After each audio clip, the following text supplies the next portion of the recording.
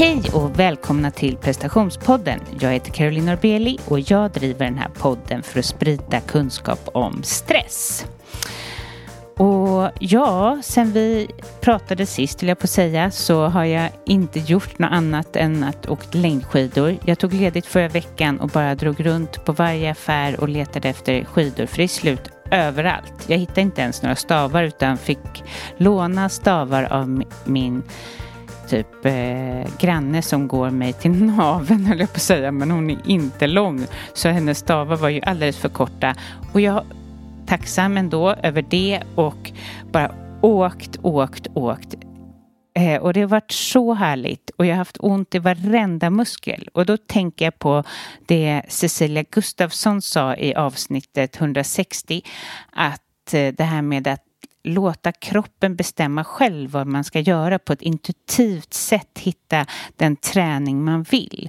Och det kan man verkligen säga att det här var. Jag var helt överladdad när vi väl skulle ut. Och jag var så glad och jag blev omkörd av typ så här 60-åriga, 70-åriga tanter liksom passerade mig. Så att jag fick ju jaga för att hänga med dem.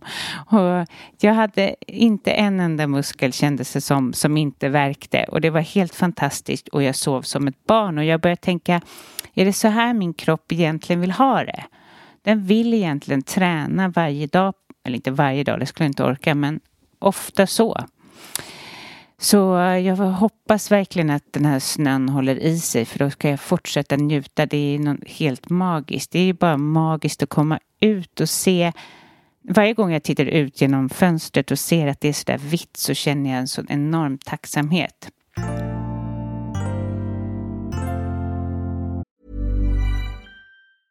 A lot can happen in 3 years, like a chatbot may be your new best friend. But what won't change? Needing health insurance. United Healthcare Tri-Term Medical Plans, underwritten by Golden Rule Insurance Company, offer flexible, budget-friendly coverage that lasts nearly 3 years in some states. Learn more at uh1.com. Ryan Reynolds here from Mint Mobile.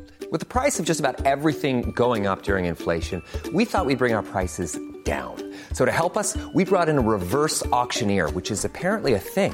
Mint Mobile Unlimited Premium Wireless. How to get 30, 30, bit to get 30, bit to get 20, 20, 20, bit to get 20, 20, bit to get 15, 15, 15, 15, just $15 a month? Sold! Give it a try at mintmobile.com/switch. $45 up front for 3 months plus taxes and fees. Promo rate for new customers for limited time. Unlimited more than 40 gigabytes per month. Slows full terms at mintmobile.com. This is Paige, the co-host of Giggly Squad, and I want to tell you about a company that I've been loving, Olive & June. Olive & June gives you everything that you need for a salon-quality manicure in one box. And if you break it down, it really comes out to $2 a manicure, which is absolutely insane. It's also so easy to get salon-worthy nails at home with Olive & June. The difference between how your nails used to look when you did them yourself and now with the Mani system is a complete game changer. The best thing about Olive & June, too, is it's a quick dry. Dries in about 1 minute, lasts for 5 days, and full coverage in up to 1 to 2 coats. Visit oliveandjune.com/perfectmani20 for 20% off your first system. That's oliveandjune.com/perfectmani20 for 20% off your first system. Burrow's furniture is built for the way you live. From ensuring easy assembly and disassembly to honoring highly requested new colors for their award-winning seating, they always have their customers in mind. Their modular seating is made out of durable materials to last and grow with you. And with Burrow, you always get fast, free shipping. Get up to 60% off during Burrow's Memorial Day sale at burrow.com/ACAST. That's burrow.com/ACAST. burrow.com/ACAST. Jag har platser kvar i min coaching. Jag coachar ju människor som ni vet till förändring.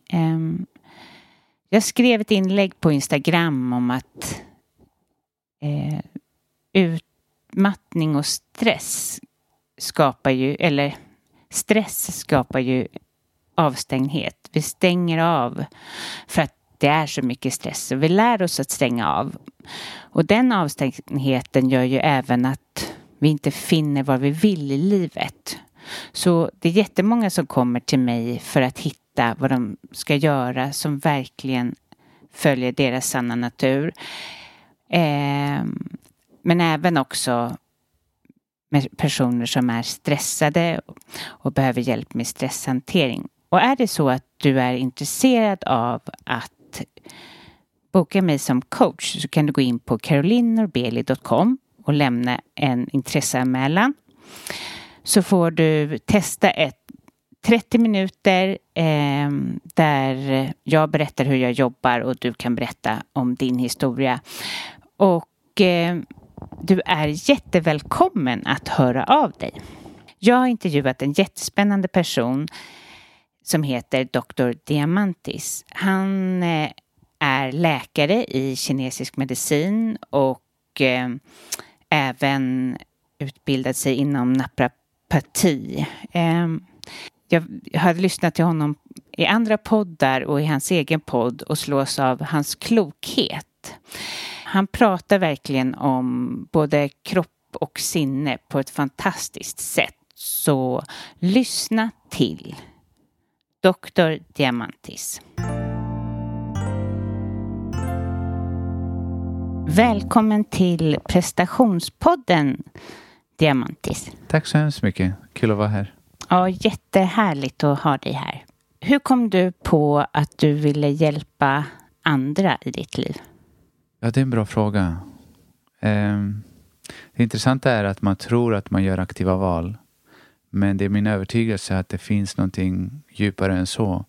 För att min mor tog faktiskt fram för inte så länge sedan en gammal låda från lågstadiet.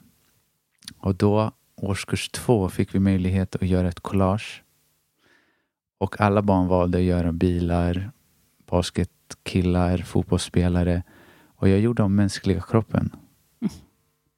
Så jag tror faktiskt att det var i mig mycket tidigare än vad jag tror. Men annars så var det efter min basketkarriär så blev det ganska naturligt att läsa till naprapat. Eftersom jag hade själv haft många skador. Och sen vidare ville jag kunna hjälpa människor invärtes. Och då valde jag traditionell kinesisk medicin istället för allopatisk medicin. Och här är jag idag. Mm. Hur kommer det sig att du valde kinesiskt? Jo, det var så att jag själv blev exponerad för det när jag var 14 år gammal.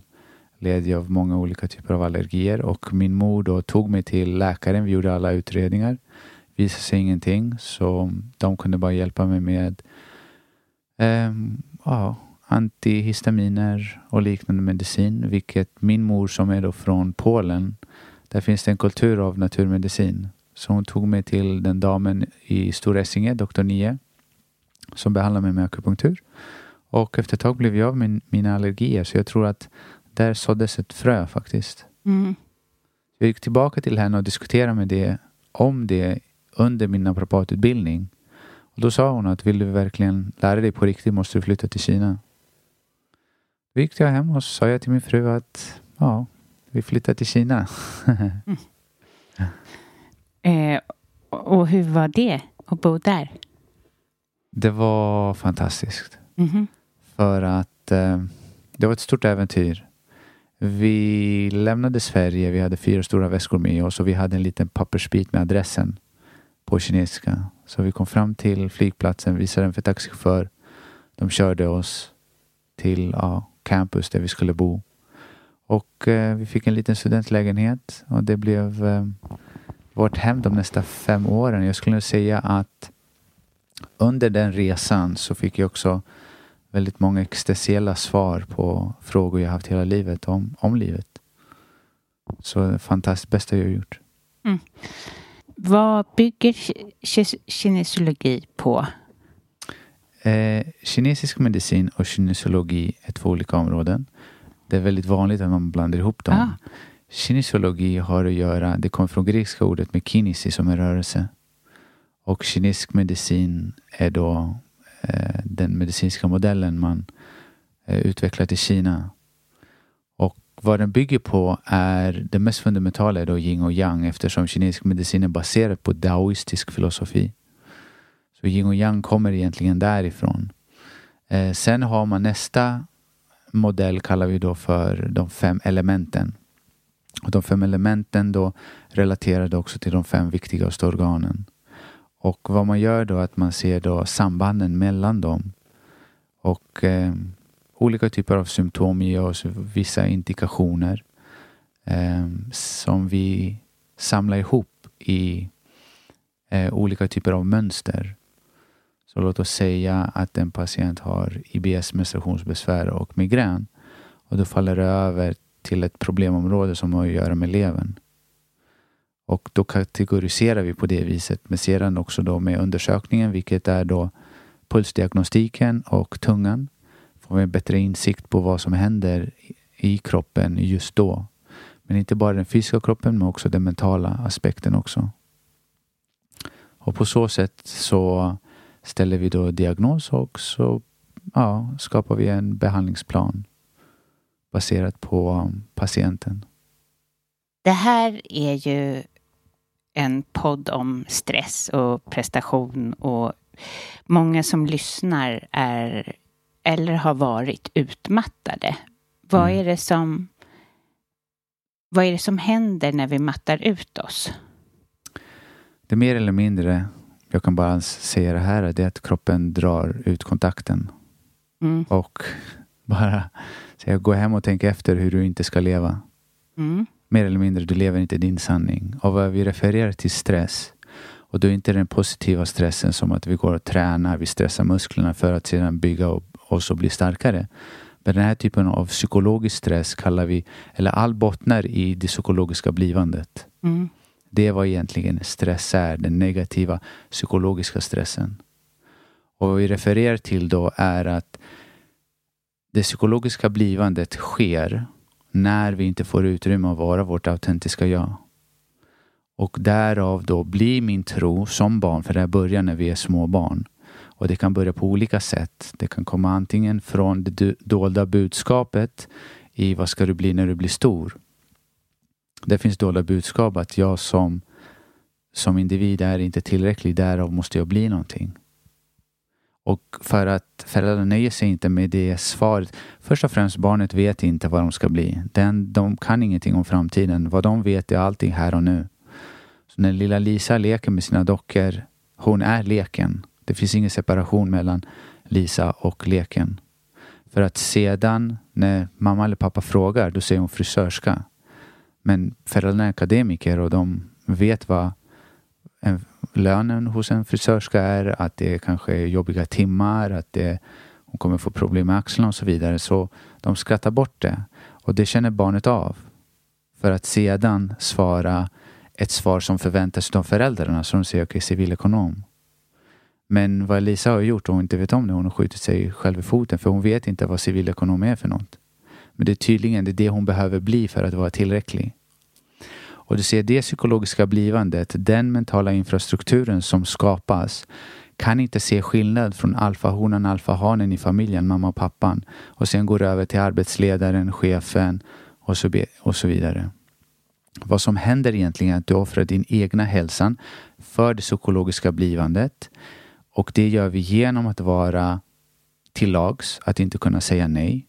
Och även för att prestera i hopp om att få den psykologiska belöningen i form av positiv respons. Ja, så sant. Hur ska man som förälder då, tänker jag är mamma, hur ska man, för det är jättelätt att ha en fast bild över vad ens barn ska bli. Jag har en son som är extremt intelligent. Och då har jag ju redan i min tanke vad han, alltså inte för att jag vill tvinga honom till det, men någonstans, jag tänker ju så här, han kan göra det jag inte aldrig hade klarat av. Han kan redan läsa det jag, alltså han presterar, alltså han kan ju räkna det jag inte kan räkna redan som så liten. Hur ska man backa?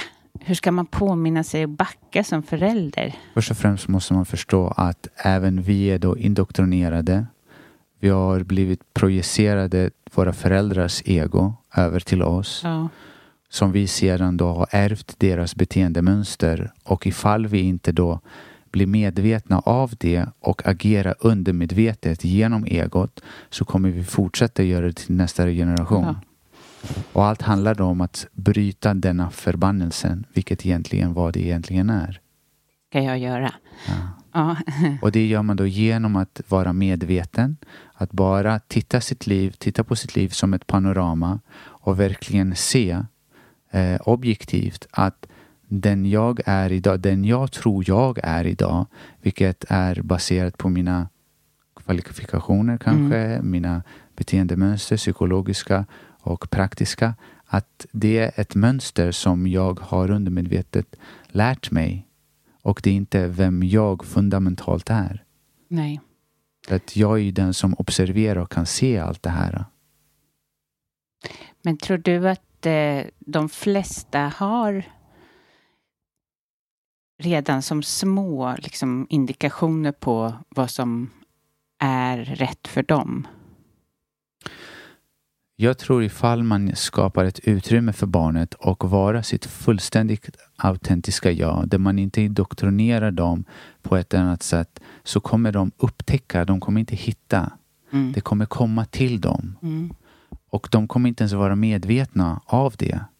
Eftersom det kommer inte finnas en positiv feedback, det kommer inte finnas en agenda till varför de gör vad de gör. Så låt oss säga att Kalle tycker om slöjd, så han blir otroligt duktig på att skapa någonting. Hela meningen med det är självaste skapandet. Han har inte agendan att okej, nu ska jag prestera, jag ska göra någonting bra för att gå hem och visa det för att jag ska få en positiv feedback. Medan vi som vuxna, det är nästan allt vi gör har en agenda bakom.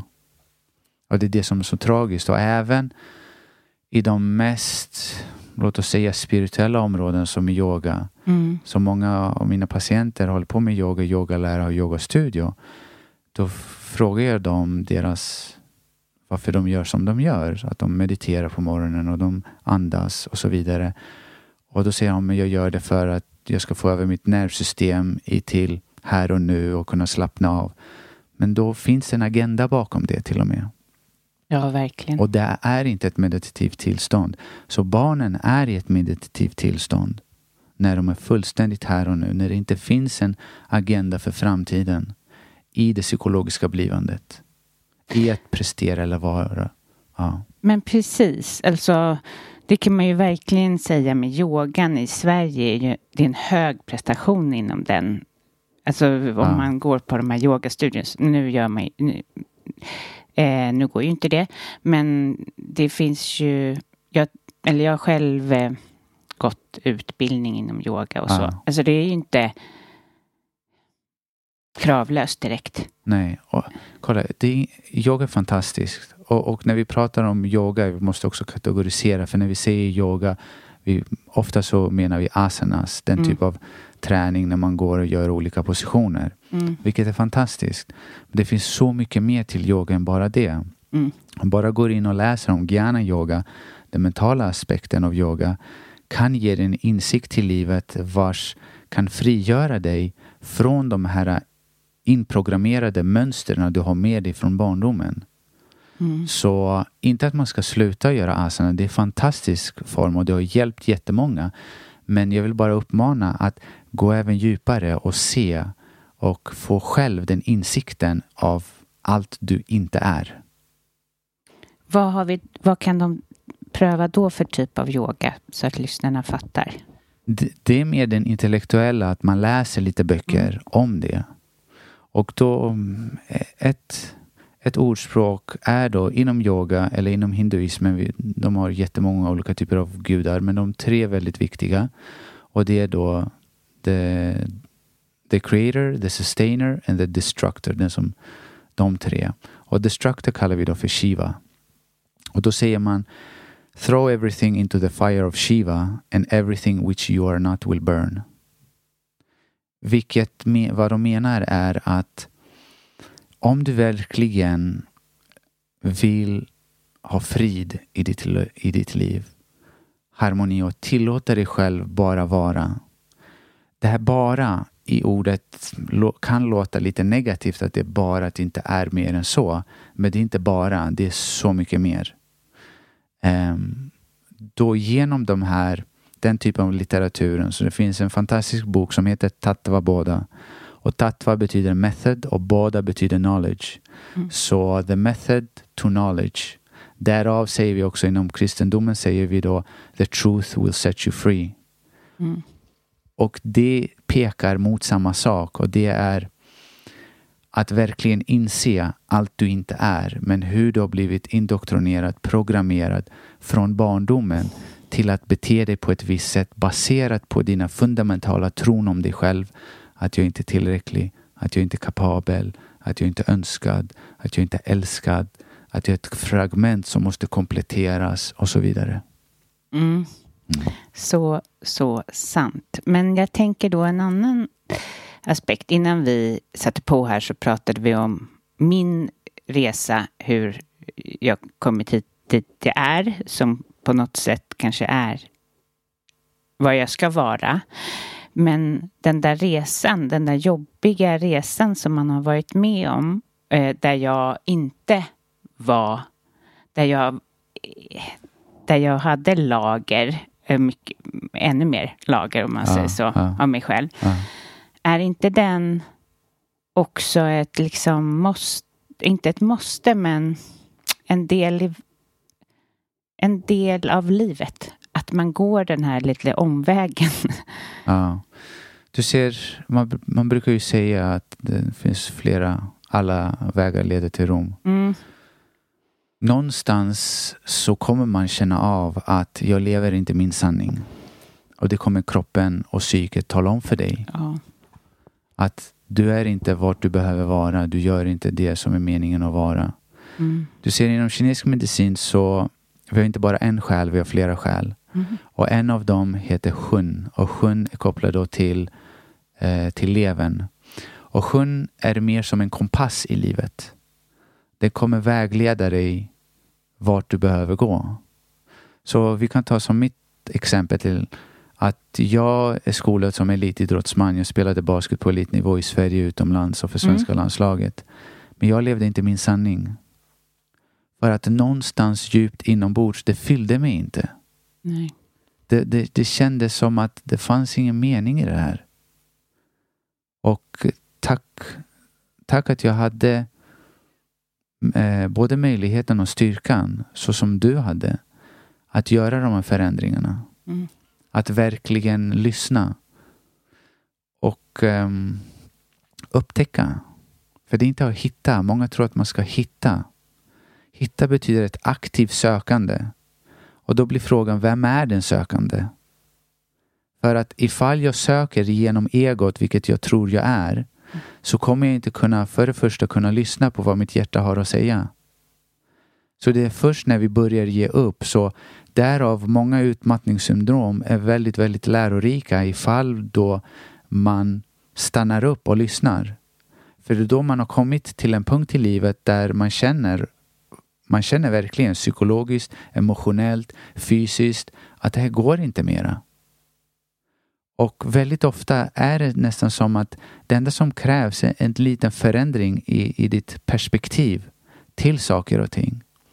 När man sedan hittar det som man intuitivt och spontant vill uttrycka, sin inre kreativitet och sätt att hjälpa andra, vilket alla är likvärdiga, så hamnar man i en plats där det känns nästan som hela kroppen börjar vibrera och pulsera på ett och samma ställe. Det finns ingen där kroppen och sinnet är mer eller mindre i samma fas, i samma linje. Och när man då hittar eller upptäcker detta, då finner man sig ofta i en situation där det är inte jobb jag går till, för att jobb är jobbigt. Jag går till mitt arbete, eller ännu bättre, man har gjort sitt hobby till sitt arbete som man kan livnära sig på. Och jag tror att det inte finns någonting bättre man kan göra än just det. Oavsett i vilken form det uttrycker sig. Nej, det är så. Det är verkligen sant. Och bra för många utmattade att höra. För det tror jag, det kommer ju som det går inte att bara fortsätta efter en utmattning. Man måste ta och titta på vad det är som har hänt. Våga göra det. Precis. Precis. Och jag har patienter som har blivit utmattade 1, 2, 3 gånger. Och varje gång så är det kroppen som drar ut kontakten från väggen och säger okej, gå hem, sätt dig ner och tänk efter hur du inte ska leva. Mm. Jag fick en fråga av en lyssnare och hon undrar hur kan man läka från en utmattning, och då vill hon inte bara höra vila och ha tålamod. Så det finns flera olika aspekter. Jag skulle säga vad personens uppgift är att börja göra sin esoteriska resa, sin inre resa. Se sitt liv som ett panorama. Se hur man har inte valt sina föräldrar, sina sociala omständigheter som man vuxit upp i. För att en utmattning egentligen, det är ett resultat av en biopsykosocial åkomma. Vilket betyder att din biologi följer din psykologi och din mentala infrastruktur är formad utefter dina sociala omständigheter du växte upp i. Så det är bortom all rimlighet att vi ska gå hem och vila och sen fortsätta i samma destruktiva, negativa beteendemönstret fysiskt och psykiskt som i första taget ledde till vart du är idag. Så den förändringen i den mentala förändringen behöver ske. Och det är inte att det aktivt behöver ske att jag måste göra något. Väldigt ofta behöver man göra mindre utav. Och i det här att göra mindre av hamnar man i en situation där man tillåter sig själv bara vara. Där man börjar lyssna på sitt hjärta. Där man börjar frågesätta alla värderingar till och med som man har fått eller ärvt genom livet. För att det är väldigt ofta att man skapar en väldigt rigid mental infrastruktur. Men detta är endast som en överlevnadsmekanism utefter de dysfunktionella uppväxterna man har haft som liten. Och det är en form av en strategi för psyket att kunna överleva. Men att inse också att det finns inget hot. Det finns ingenting att vara rädd för. Det finns ingenting att vara orolig för. Då hamnar jag i en position där man, situationen är som den är och jag accepterar den fullständigt. Jag börjar också i samband med det förlåta det inre barnet. För att jag har inte haft möjligheten att kunna styra mitt liv aktivt. Det har varit mer undermedvetet.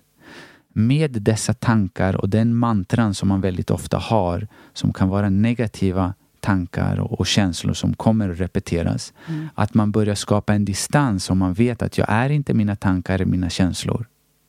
Eller min kropp. Allt det här är saker som är min och mitt. På det sättet börjar man då också integrera egot in till psyket. Där man inte drivs av egot. Vilket är det undermedvetna beteendemönster som är villig att offra sig själv för det psykologiska blivandet. Och i den här resan då inser man också vad den här kroppen är för något. Och när det kommer då till kost, vilket är en stor del utav sin läkning men inte den hela. För att jag tycker också det finns en form av överfokus på mat. Då förstår man, den här kroppen som har funnits i miljoner år har överlevt kataklysmatiska förhållanden. Vad är det den behöver? Och vad är det den inte behöver? För det här är då mitt hem. Mitt instrument för att uppleva verkligheten som en människa. För att så som jag går in i en bil och kör bilen, jag blir inte bilen. Så jag är född in till den här kroppen så förnyas. Varje 7 år har vi fullständigt ny kropp. Och när det kommer till vätska, då behöver den vatten, te, grönsaksjuice, ingenting annat. När det kommer till mat, närodlat, ekologiskt helst, så som mat en gång tiden var. Inga mänskliga påhitt. Ja, så vi kommer in i antiinflammatorisk kost. Därefter, det blir väldigt relevant att se, vad har man för näringsbrist i kroppen? Så har man fördjupat sig, går man till någon som har fördjupat sig i funktionell medicin, då finns det jättebra validerade tester där man kan undersöka sin mineral- och vitaminstatus. För sanningen är den att när du är det psykologiska blivandet är du per automatik i fight or flight. För att ditt sinne kommer alltid pendla mellan det förflutna och framtiden, offra här och nu. I den rörelsen, den psykologiska rörelsen, i pendlandet fram och tillbaka, så kommer vi även, det kostar väldigt mycket för kroppen att vara där, för att stressen hela tiden av att hinna, att vara tillräcklig och så vidare. Och vi vet att det sliter direkt på alla B-vitaminer, på vissa mineraler som magnesium och så vidare. Som sedan skapar en negativ nedåtgående spiral, för att de bristerna på B-vitaminerna, som är otroligt viktiga också för balanseringen av olika neurotransmittorer som serotonin, dopamin och acetylkolin, kommer sedan göra det ännu svårare för dig att kunna skapa den distanseringen från ditt beteendemönster, det psykologiska och det praktiska, som kommer ytterligare skapa mera stress, för du har inga balanserade neurotransmittorer och hormoner som kommer göra att du jäktar och stressar ännu mer, och så går då spiralen neråt. Det är så det sker. Ja. Och då när du kom in lite här på serotonin, så tänkte jag, många som lyssnar, vet jag med mig, eller det är 1 miljon svenskar går ju på och äter antidepressiva. Yeah. Vad har du att säga om det? Tror du att det både stjälper eller? Jag tycker att det är fantastiskt att vi har något som kallas för antidepressiva. Speciellt för de som är grovt deprimerade, som också är självmordsbenägna. De kan få en stor och radikal förändring i deras liv. Studiet har visat att det finns massa andra sätt man kan skapa förutsättningarna för att kroppen ska läka. Det viktiga att förstå hur jag arbetar och hur många andra arbetar är att jag botar aldrig någon. Jag kan inte bota någon, för att det är arrogant att säga. Vad jag kan göra tillsammans då med patienten, att vi skapar förutsättningarna för att kroppen ska kunna läka sig själv. Genom att ge den vad den behöver och låta den bara vara. För att den har och den kan läka sig själv. Annars hade vi aldrig varit här. Vi har levt miljoner år utan sjukvård, hälsovård, terapeuter och så vidare. Så när det kommer då till antidepressiva, vilket i vissa fall är otroligt nödvändiga, sen kommer frågan, okej, hur kan vi skapa förutsättningarna för att kroppen ska fungera så som den ska? Och då gäller det då att kunna identifiera då vart problematiken kommer ifrån. Dels från ett mentalt perspektiv, eftersom vi får inte separera det mentala från det fysiska, och vi får inte separera personen från miljön. Det är otroligt viktigt. Så först och främst separera det från miljön så gott det går, som egentligen driver på det beteendemönstret av stress, av prestation, som också associerar många symptom och känslor, som att man inte är tillräcklig, man är inte kapabel till och så vidare. Men samtidigt börjar lysa upp också att det som vi har pratat mer eller mindre i hela podden här, att jag lever och talar min inre sanning.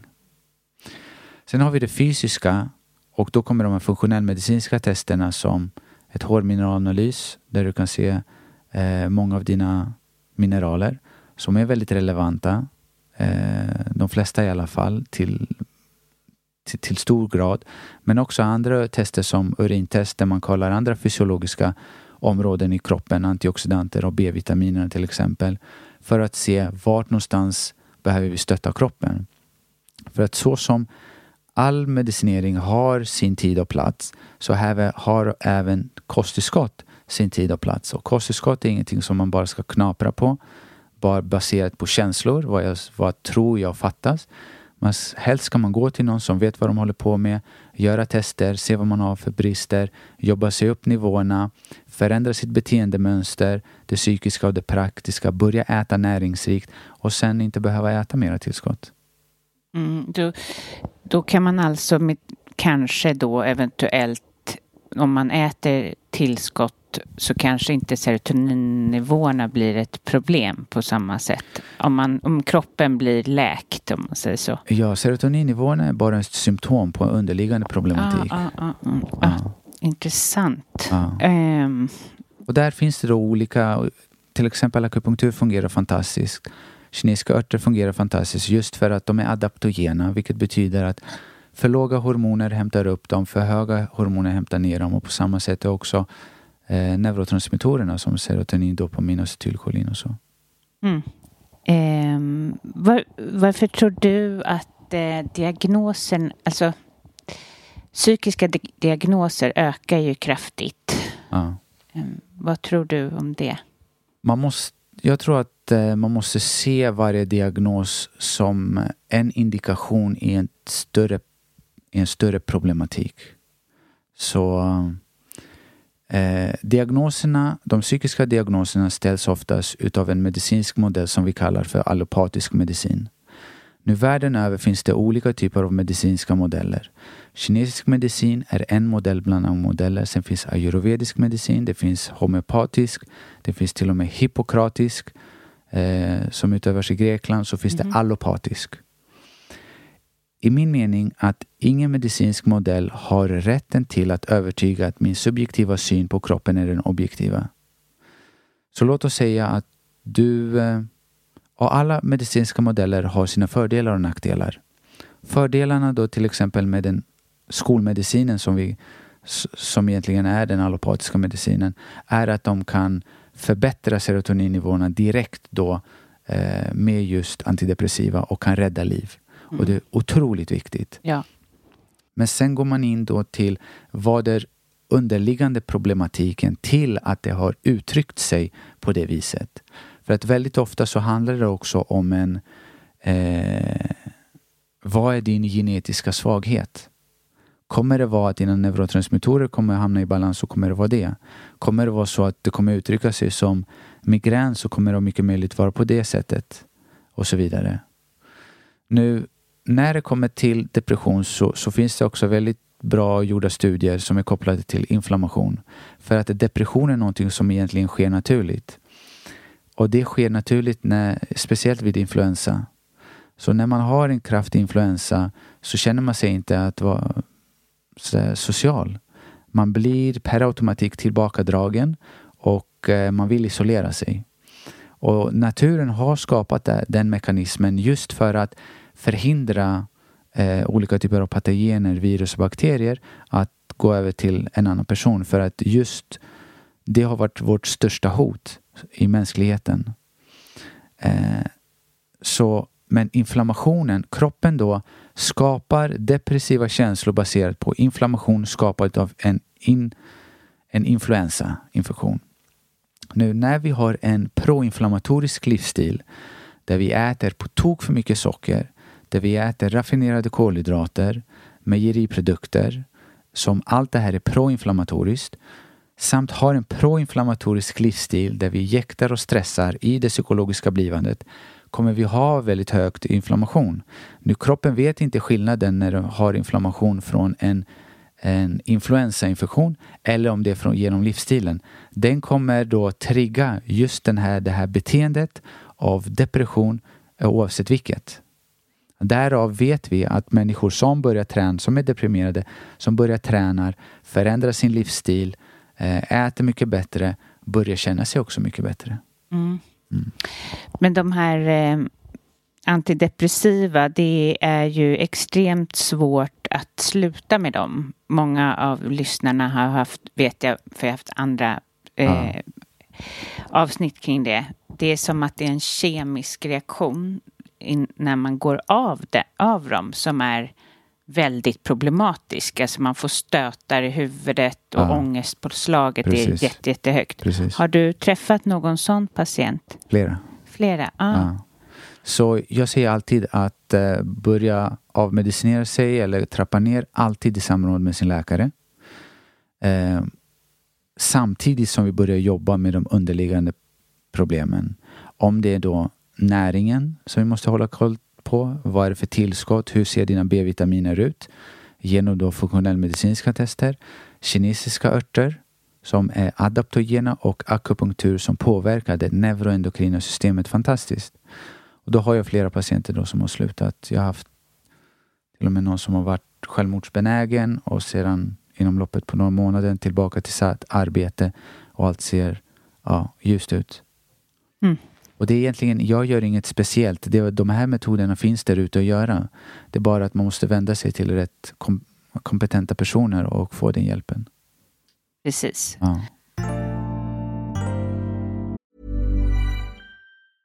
When you're ready to pop the question, the last thing you want to do is second guess the ring.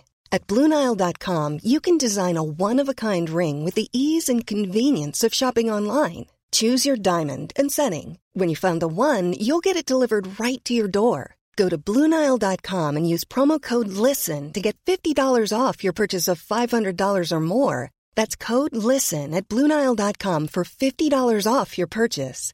BlueNile.com, code LISTEN. Hey, I'm Ryan Reynolds. At Mint Mobile, we like to do the opposite of what Big Wireless does. They charge you a lot, we charge you a little. So naturally, when they announced they'd be raising their prices due to inflation, we decided to deflate our prices due to not hating you. That's right. We're cutting the price of Mint Unlimited from $30 a month to just $15 a month. Give it a try at mintmobile.com/switch. $45 up front for 3 months plus taxes and fees. Promo rate for new customers for limited time. Unlimited more than 40 gigabytes per month. Slows full terms at mintmobile.com. I'm Sandra, and I'm just the professional your small business was looking for. But you didn't hire me because you didn't use LinkedIn Jobs. LinkedIn has professionals you can't find anywhere else, including those who aren't actively looking for a new job, but might be open to the perfect role, like me. In a given month, over 70% of LinkedIn users don't visit other leading job sites. So if you're not looking on LinkedIn, you'll miss out on great candidates like Sandra. Start hiring professionals like a professional. Post your free job on linkedin.com/people today. Ja, du sa förut och jag tycker det är intressant. Vi har en kropp. Vi är inte en kropp. Precis. Så det är väldigt lätt att just i den stunden när man känner sig som mest nere, då känns allting otroligt tungt. Och då är det väldigt svårt att skapa den distansen och verkligen veta att jag är inte mina känslor, jag är inte mitt humör, jag är inte mina tankar eller min kropp, men det är saker jag hör. Så därav blir det också väldigt relevant att ha en morgonrutin där man sitter och andas i 5 minuter och sedan sitter i psykologisk tystnad ytterligare 5 minuter, vilket jag rekommenderar till alla mina patienter att göra på morgonen. Och det är just för att sakta börja skapa den distansen genom att observera sina tankar och känslor, att jag är den som observerar dem komma och gå.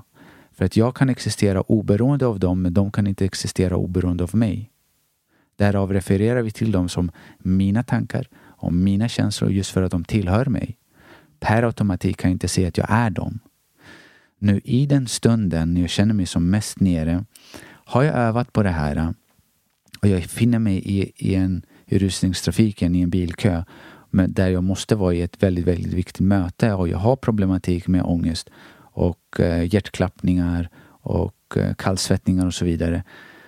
Har jag övat på det tidigare, då kan jag gå in i det här och skapa den distansen och säga okej, det är som det är just nu. Jag kan inte påverka situationen.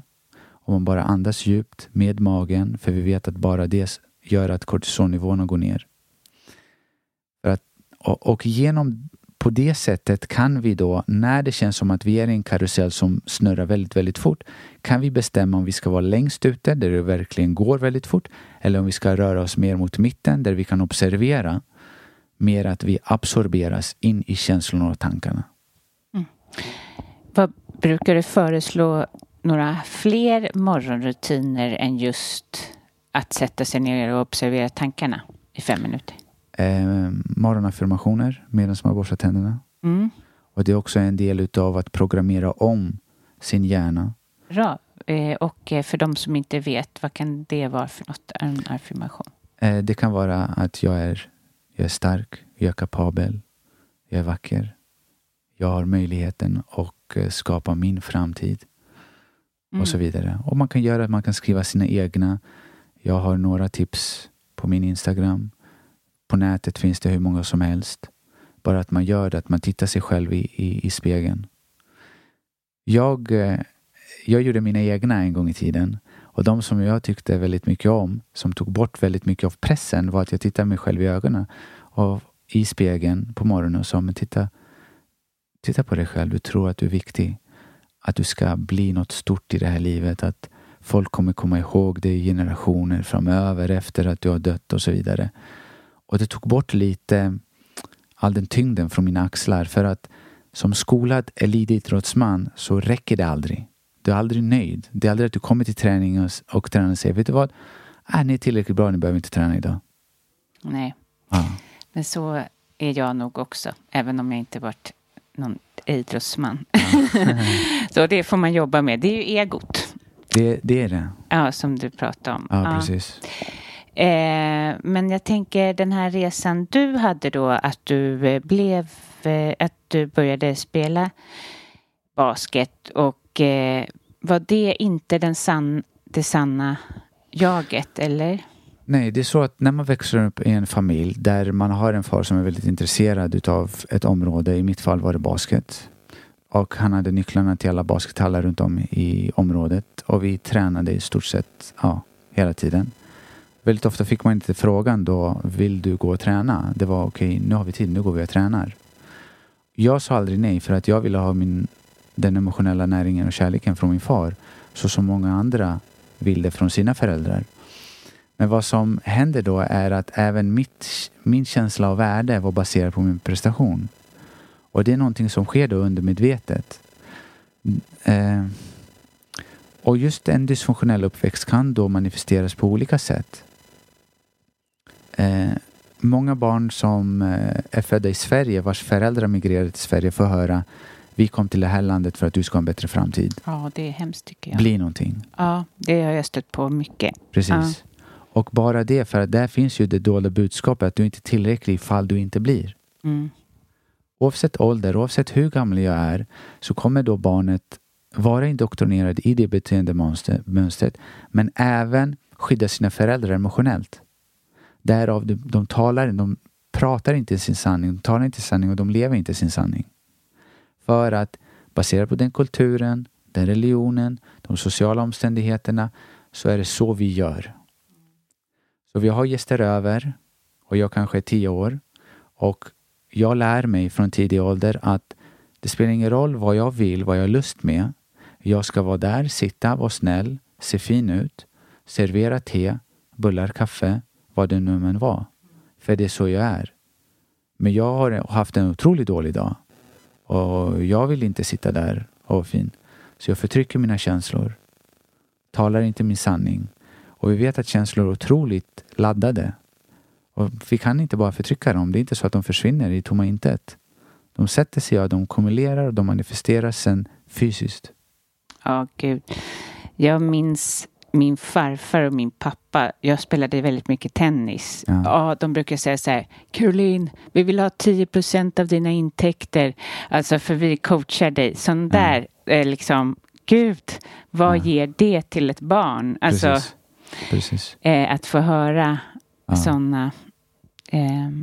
Det är väldigt viktigt hur man pratar, men kanske framförallt hur man tänker som förälder. För att de vet ju vad man tänker. Det spelar ingen roll om jag inte skulle säga till Lukas, ska inte du gå handels? Alltså, nu skulle inte jag säga det. Men om jag tänker det, då vet han det. Han är ju en del av mig på något sätt. Han kommer känna av det också i alla dina kommentarer. Ja.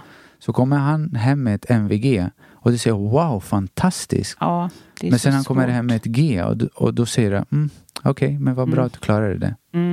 Du vet, bara det kommer han kommer känna av skillnaden av vad som förväntas och vart han kommer få sin positiva feedback från. Precis, men jag försöker säga så här när han kom, för att då brukar jag säga så här, men du vet väl att vi älskar dig för vad du än kommer hem, vad du än har för, försöker jag säga. Men det är väldigt svårt att inte bli glad om någon har... Just för att vi själva har blivit indoktrinerade på det sättet. Ja.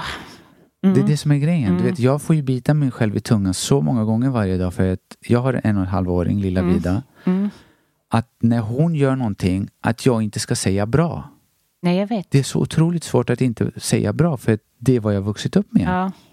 För att när hon sedan gör någonting som inte är lika bra, då kommer det direkt finnas en skillnad. Bra och inte bra. Så när man har ett barn då som ritar en teckning, istället för att barn vet inte vad ska jag göra med ett bra. Nej. Vad betyder det? Vad ska jag göra med det? Medans ge dem kommentarer som kommer få dem vända sin blick inåt. Vad fick dig att känna när du gjorde det här? Hur Blev du glad över det här? Exakt. Var det roligt att skriva den här uppsatsen? Exakt. Ja. Nej, men och svårigheten för mig är att han och jag är så olika. Så att han presterar på ett håll och jag på ett annat. Men jag ska verkligen kämpa. Jag ska direkt efter den här intervjun ska jag ringa min man och bara, vi måste ännu mera prata om att han, eller inte, vi pratar inte om vad han ska bli och så, men jag tror att han själv har högt uppsatta mål. Så att vi kanske... Hur gammal är han? Han är 11. Ja. Du ser, det har också blivit en del utav hela samhällsstrukturen för att vi lever i en social-darwinistisk samhällsstruktur, vilket betyder då att äta eller bli äten. Men naturen fungerar egentligen inte så, för det var inte Charles Darwin som sa den frasen. Det var en annan, det var Herbert Spencer som survival of the fittest. Naturen fungerar inte så. Nej. Men vi har, eftersom det passar in i den här ekonomiska modellen som existerar just nu, att ifall mitt företag har möjligheten och får monopol i området, då har jag rätten att göra det. Men du ser, i naturen så samarbetar så många olika, inte bara arter, inte bara individer inom samma art, men olika arter tillsammans för allas överlevnad. Precis. Och den typen av dynamisk samarbete är vad egentligen har format hela jorden till en organism egentligen. Absolut. Det som jag tror att alla föräldrar känner, och som jag känner med min dotter också som en helt annan karaktär, och att bara säga, hon kommer klara sig framåt. Att man är så rädd att alla kommer klara sig. Oavsett, vem har inte klarat sig? Och vad betyder inte klara sig? Nej, att man inte kommer kunna leva. Ja, precis. Ja, nej. De stackarna som är hemlösa, de har också sina trauman med sig, men procentuella chansen att mitt barn kommer hamna där är så otroligt litet. Och resultatet eller svaret är inte att pusha dem till att bli någonting. Nej. Nej, verkligen. Alltså, och det håller jag ju 1000-faldigt med om. Och nu låter det kanske som att jag gör det, men jag tror också att han och hon, eller hon är helt obrydd, men om vi säger till han då att precis som du säger, om man till exempel följer spanska fotbollsligan, han ser ju stora hjältar överallt hela tiden, varje dag tittar han på det liksom. Men då kanske han drömmer om att bli en så, det vet ju du då som spelar basket. Och jag kan bara lite kort bara lägga till att det är inte en så vacker värld som vi tror. Nej, det är så mycket lidande. Och även jag hade basketspelare i mitt lag som kom direkt från den amerikanska ligan NBA. Och jag såg på dem, de var otroligt, de var i misär. De var inte glada. För att, om vi kollar världens snabbaste man, Usain Bolt, det finns bara en vinnare. Alla andra är egentligen förlorare. Och alla andra försöker bli.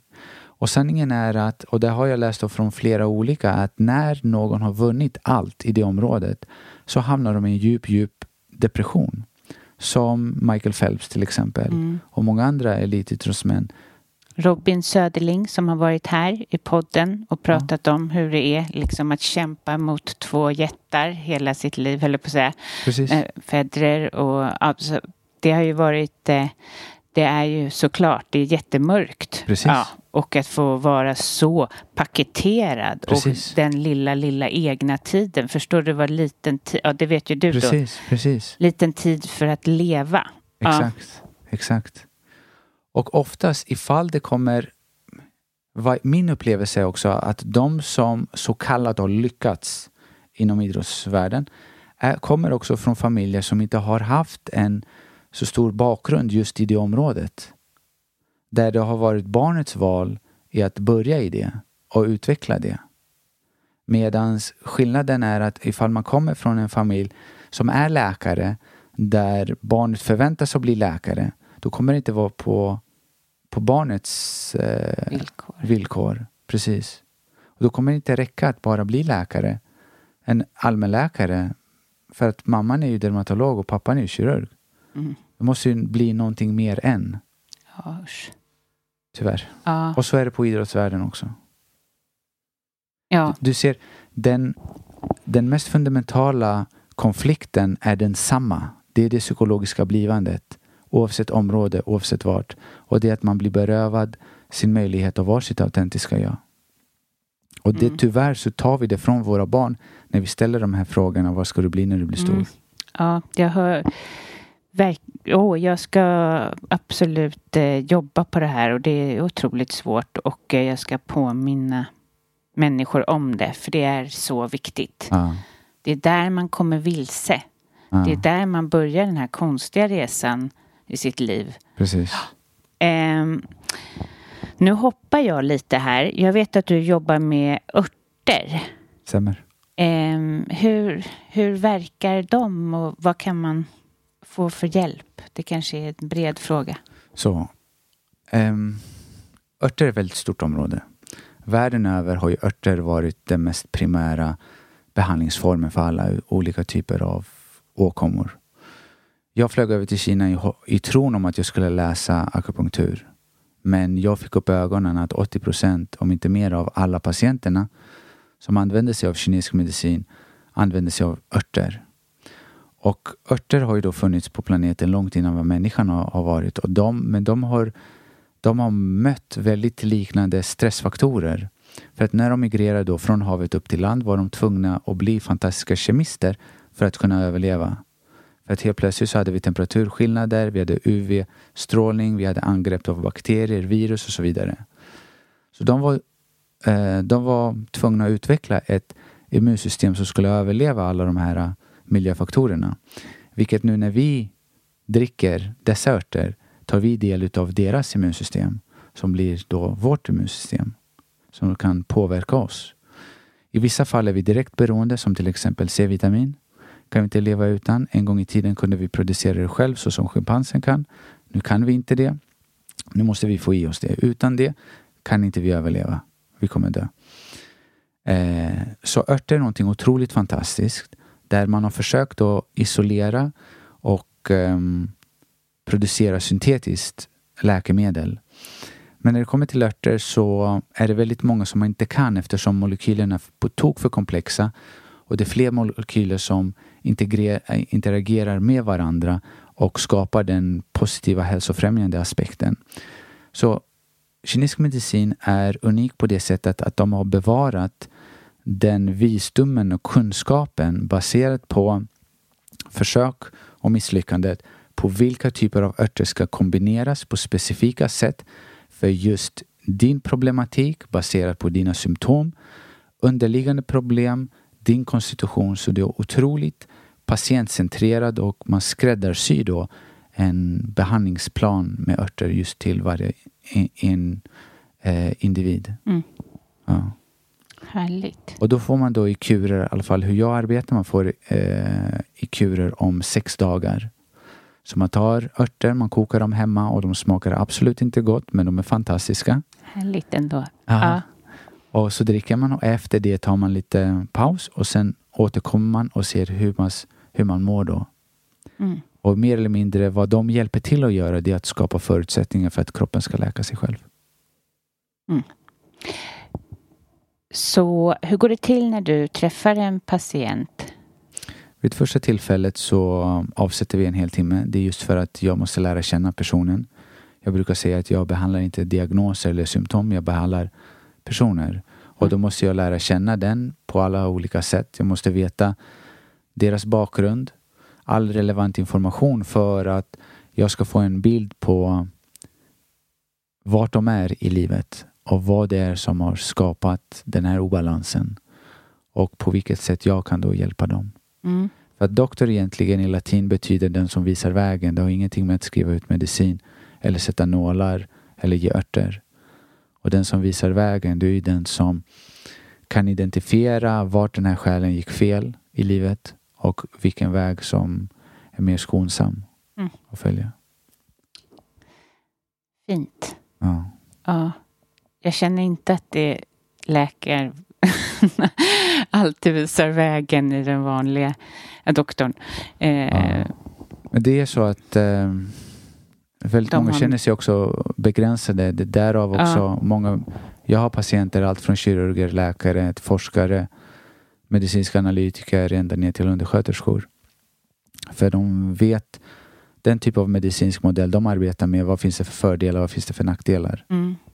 Och på samma sätt vet de den medicinska modellen jag arbetar med. Vad finns det för fördelar i mitt område och vad det finns för nackdelar.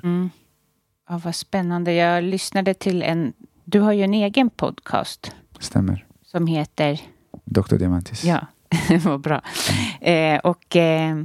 Då lyssnade jag till den och jag tyckte det var så bra för att du hade fått en kvinna som eller en ung tjej kanske hon var, som hade du gav henne boken av Eckart Tolle. Ja, Lev livet fullt ut. Ja. Och att det hörde man på henne hur det hade förändrat hennes liv. Precis. Eller det känns som att hon hade gått från en plats till en annan. Ja. Det var roligt att höra. Det är lite så. Du jobbar ju väldigt brett, måste jag säga, på det sättet.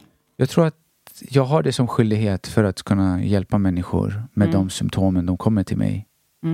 Det är väldigt komplexa fall. Och det är väldigt ofta att de har uteslutit allvarliga diagnoser eller har fått en allvarlig diagnos, kommer till mig och försöker egentligen, de söker svar på varför mår jag som jag mår. Och då måste vi, eftersom följer kroppen vårt sinne, då gäller det inte bara att jobba med det fysiska, man måste jobba med det mentala också. Och varför är det mentala som det är? Därav också blir en sån bok relevant och därav också ser jag att det är väldigt relevant med den inre resan eller esoteriska resan för folk. Just att upptäcka allt de inte är. Och skala av. Precis. Skala av låter väldigt mycket att jag gör någonting aktivt.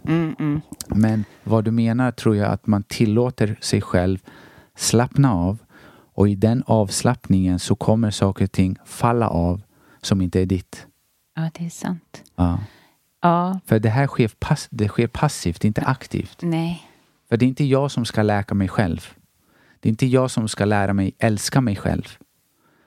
För att många kommer till mig och säger, ja, men jag jobbar med mig själv, jag försöker älska mig själv och så vidare. Och då frågar jag, okej, men vem är det som ska älska sig själv? Det är jag, okej. Om du är jaget, vem är mig själv? Ja. Men jag säger, kan en kniv skära sig själv? Nej. Hur kan du älska dig själv? Nej, det är faktiskt jättesvårt. Alltså, känslan av, man kan ha respekt för sin kropp. Exakt. Man kan existera. Exakt. Vara här. I den insikten av allt man inte är hamnar man i en punkt där man djupt upplever inte att jag blir kärlek. Jag är kärleken sig själv. Vilket heller inte är, den är inte personlig. Jag kan sen inte säga att jag älskar honom, jag älskar inte honom. Och det betyder inte att jag inte kan älska min partner och ha en intim relation, absolut. Men det är en annan form av kärlek. För att i det så har också det psykologiska blivandet tagit slut av sig själv. Förbannelsen är bruten. Och därav tillåter jag mig själv bara vara. Och jag är inte i en kamp, i en resa, i att lyckas på något sätt i livet. Men jag förstår att allt jag är allt jag kan vara. Att ingenting i hela universum kan varken lägga till mer värde i vem jag är eller ta värde ifrån vem jag är. Och därefter så kan jag dela med mig. Utan att känna att det är någon som tar någonting från mig. Sen finns det vissa personer som tyvärr är destruktiva på grund av deras dysfunktionella uppväxt. Och den såklart behöver man hålla sig undan ifrån för att inte skada sig själv. Men man kommer till den insikten just att allt jag inte är, och i det då innefattar också att man slappnar av och då släpper man taget. När fick du den insikten? Var det i Kina? det är någonting som hände när jag var liten. Som jag tror så att... för det har skett spontana saker under en längre period i mitt liv som inte jag kunnat prata med någon. Och det här är faktiskt någonting som jag sa till min mor bara för någon vecka sedan. Hon visste inte ens om det. Att när jag var kanske 6-7 år gamla så hände det någonting. Att jag kände att jag drogs ur min kropp och skrattade åt mig själv för att jag var en liten pojke. Jag grät, för att göra storyn kort. Jag fick inte som jag ville och jag blev hysterisk och jag bara grät. Och just den sekunden så drogs jag nästan ur min kropp och jag låg mot mig själv för att det var tragikomiskt. Det var tragiskt och så komiskt samtidigt att hur jag höll på. För det var bortom, det var oproportionerligt till situationen att jag skulle gråta så här mycket. Och bara det förändrade väldigt mycket. Det kände jag den här distansen till mig själv. Eller det jag trodde jag var. Sen har det varit andra tillfällen jag åkte till Thailand för att uppfylla en av mina drömmar. Det är fridykning. Så när vi skulle sista dagen utav masterutbildningen så dyka ner till 30 meter med ett andetag. Ner till 15 meter behöver man då simma neråt. Men sen blir man negativ och börjar mer eller mindre bara glida neråt. Och de sista 15 meterna det var en upplevelse jag aldrig kommer glömma. Och det var först och främst så blev nästan både tid och rum blev distorted. Det kändes som att det var så mycket längre. Sen fick jag också den känslan att jag ville inte vända upp. Det var nästan som att Moder Jord bara kallade för mig. Och trots att jag visste konsekvenserna så kändes det är okej. Men såklart så hade jag min fru där uppe som väntade på mig. Så det här livet är för henne. Så jag tog tag såklart och så simmade upp. Oj. Sen var jag i Himalaya och spenderade en månad och mediterade där 10 timmar per dag. Och det gav mig ytterligare insikter. Jag förstår. Shit. Vad härligt, vilka upplevelser. Ja, och samtal som jag haft med gurus, swamis, buddhistiska masters och så vidare. Och allt det här har varit då pusselbitar i en större bild där man inte förstår intellektuellt, men det är nästan som att man sjunker in djupare och djupare i en form av syn, existentiell syn på det som jag refererar till jag och världen, den inre och yttre världen. Och som i slutändan man inte kan nästan sen till och med sätta ord på det. Det är bortom ord och bortom det intellektet och egot. Jag blir bara lite nyfiken. Vad fick dig att söka så? Det är just känslan av att den verkligheten jag blivit presenterad för är bortom all rimlighet, att livet, vi pratar inte om mitt eller ditt liv, vi pratar om livet, att det är det handlar om. Jag tror att det är mirakel att vi är människor.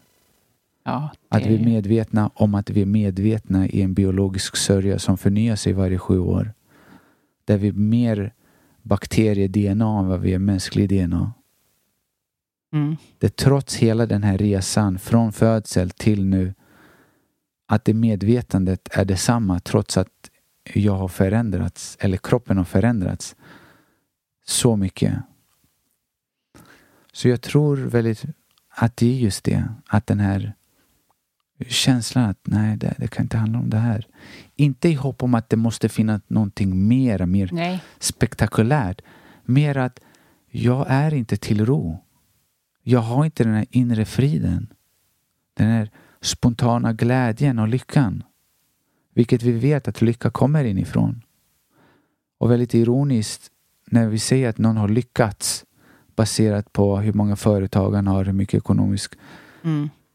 vilken ekonomisk status han har. Men i det ordet så finns ju lycka, och vi vet ju att lycka egentligen kommer ju inifrån. Precis, det är fel ord. Ja. Väldigt fel.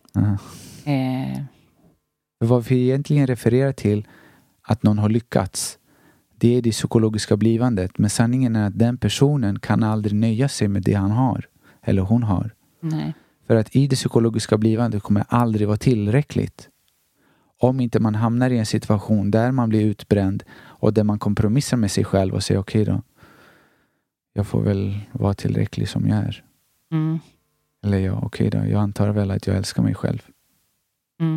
Men vad jag säger till mina patienter är att jag vill inte kompromissa. Jag vill bli fullständigt fri från det här. Jag vill gå bortom den här dualismen av bra och dåligt, tillräcklig, inte tillräcklig. För att det är egentligen någonting som är bara skapat av vårt sinne. Det existerar inte fundamentalt. Nej, det är vårt samhälle. Ja. Jag skulle vilja fortsätta prata i evigheter här, känner jag. Det var jättehärligt att få lyssna till dig och underbara tankar och reflektioner från ditt liv. Ja. Tack så mycket. Och om lyssnarna vill följa dig och följa dig på Instagram, vet jag att du har ett Instagramkonto. Vad ska de? Ja, det är Dr. Diamantis med C. Och på samma sätt heter också min podd ifall man vill lyssna. Jag har några avsnitt där. Tack snälla för att du kom hit. Ja, ha det bra. Detsamma. Hej. Even on a budget, quality is non-negotiable. That's why Quince is the place to score high-end essentials at 50 to 80% less than similar brands. Get your hands on buttery soft cashmere sweaters from just $60, Italian leather jackets, and so much more. And the best part about Quince, they exclusively partner with factories committed to safe, ethical, and responsible manufacturing. Elevate your style without the elevated price tag with Quince. Go to quince.com/upgrade for free shipping and 365-day returns. Hey, it's Paige DeSorbo from Giggly Squad. High quality fashion without the price tag. Say hello to Quince. I'm snagging high-end essentials like cozy cashmere sweaters, sleek leather jackets, fine jewelry, and so much more. With Quince being 50 to 80% less than similar brands.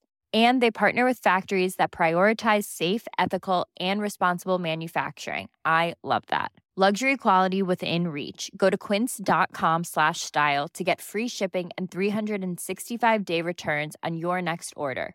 Quince.com/style. Imagine the softest sheets you've ever felt. Now imagine them getting even softer over time. That's what you'll feel with Boll & Branch's organic cotton sheets. In a recent customer survey, 96% replied that Boll & Branch sheets get softer with every wash. Start getting your best night's sleep in these sheets that get softer and softer for years to come. Try their sheets with a 30-night guarantee. Plus, get 15% off your first order at bollandbranch.com. Code BUTTERY. Exclusions apply. See site for details. Tack till dig som lyssnar. Lämna gärna en recension på iTunes. Alltså gå in på din podcaster-app och lämna en recension. För då sprids podden till andra. Och jag vet att det här, många avsnitt hjälper andra. Så vill du göra en god gärning, gör det så sprids podden. Super tack. Men framförallt ha en härlig vecka.